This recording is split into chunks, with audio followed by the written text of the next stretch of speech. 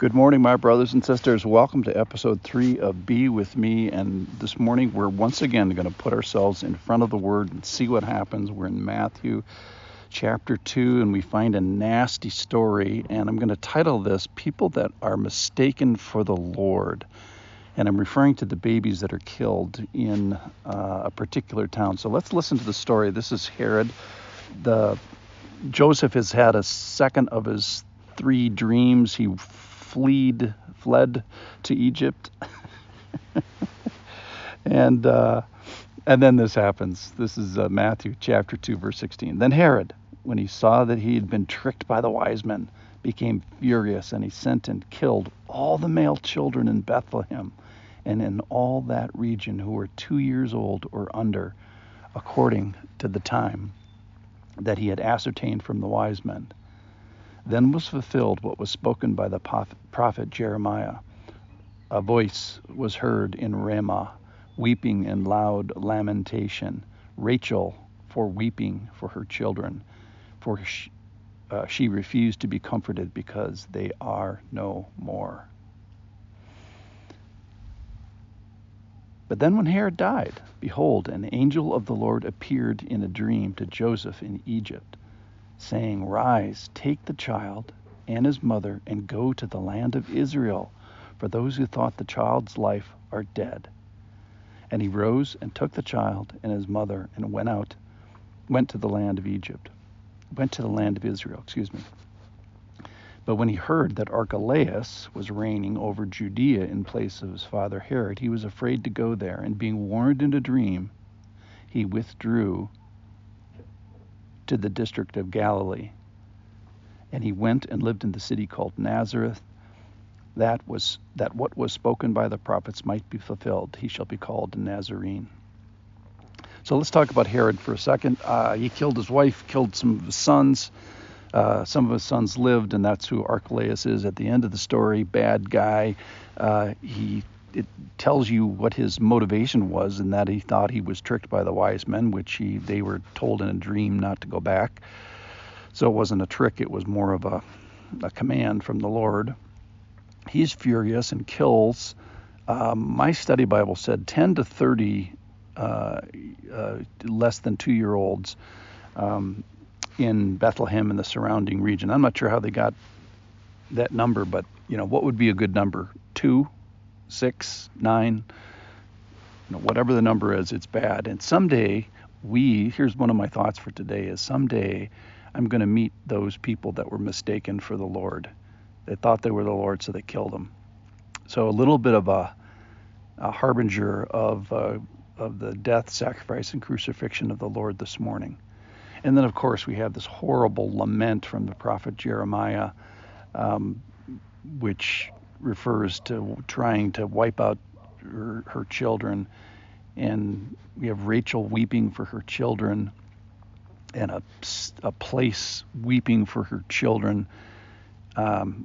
So it's just a horrible thing, grabbing these children and killing them because they thought they were potentially the Lord. So then we get a couple more dreams from Joseph. So an angel of the Lord appears to Joseph in Egypt, saying, Rise, take the child. So he rises, takes the child, and heads towards Israel. So he's below Israel, south of Israel, in Egypt. He first gets to the land that was given to the prophet Judah, that is Jerusalem and the area south of Jerusalem. So he's traveled 80 miles. And then, surprise, surprise, he hears that Archelaus, who's a worse character than even Herod, who just got done killing a bunch of babies and less than 2-year-olds, he is ruling over this area. So he is a Jewish person who is ruling over this Roman protectorate, and he was so nasty that the Romans had him removed. So he was even too nasty for the Romans over a conquered people. They thought there was going to be a revolution or something. So he only lasted 10 years in his position. Anyway, Joseph, taking care of his family at the time, knows this guy's a monster. So he doesn't stop in Judea. He goes another 80 miles and goes back up to Mary's hometown. So by my count here, I thought there was three, but verse 22 says there's actually a fourth dream. But when Joseph, heard that Archelaus was reigning over Judea in place of his father Herod, he was afraid to go there. And then here it is. And being warned in a dream, he withdrew to the district of Galilee. So Joseph gets four dreams. Three of them are specifically from angel dreams. This one doesn't specifically say that there was an angel, but what a relationship that Joseph had with his pillow. Oh my goodness. He's had four dreams that the Lord tells him something very, very specific. So how fun is that? And then finally, so finally they end up in Nazareth. And what's the big deal about Nazareth? Well, the answer is, absent Jesus, the answer is nothing. And so when Jesus was calling his disciples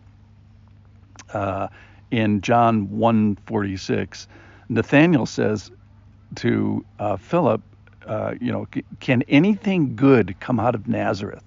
Like, this is not saying like, hey, I'm from Sydney, Australia, or, I'm from Bonn, Germany, or some exciting city. I'm from New York City, some city that carries some cachet. It's like saying, no, I'm from just some podunk little town. You've never heard of it. Just, I'm from Nazareth. You never heard of it.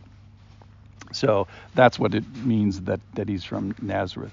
So verse 23, he finally ends up, and he went and lived in a city called Nazareth, a real person, Jesus, in a real place with real parents who are afraid and poor and exiled and foreigners for a while and immigrants for a while, and all this, that he goes back to Nazareth, be safe, and the final line is, he shall be called a Nazarene. So someday, my big thought is, won't it be interesting to meet these young boys who were sacrificed because they thought they were Jesus? I thank you for listening. I'll see you all tomorrow.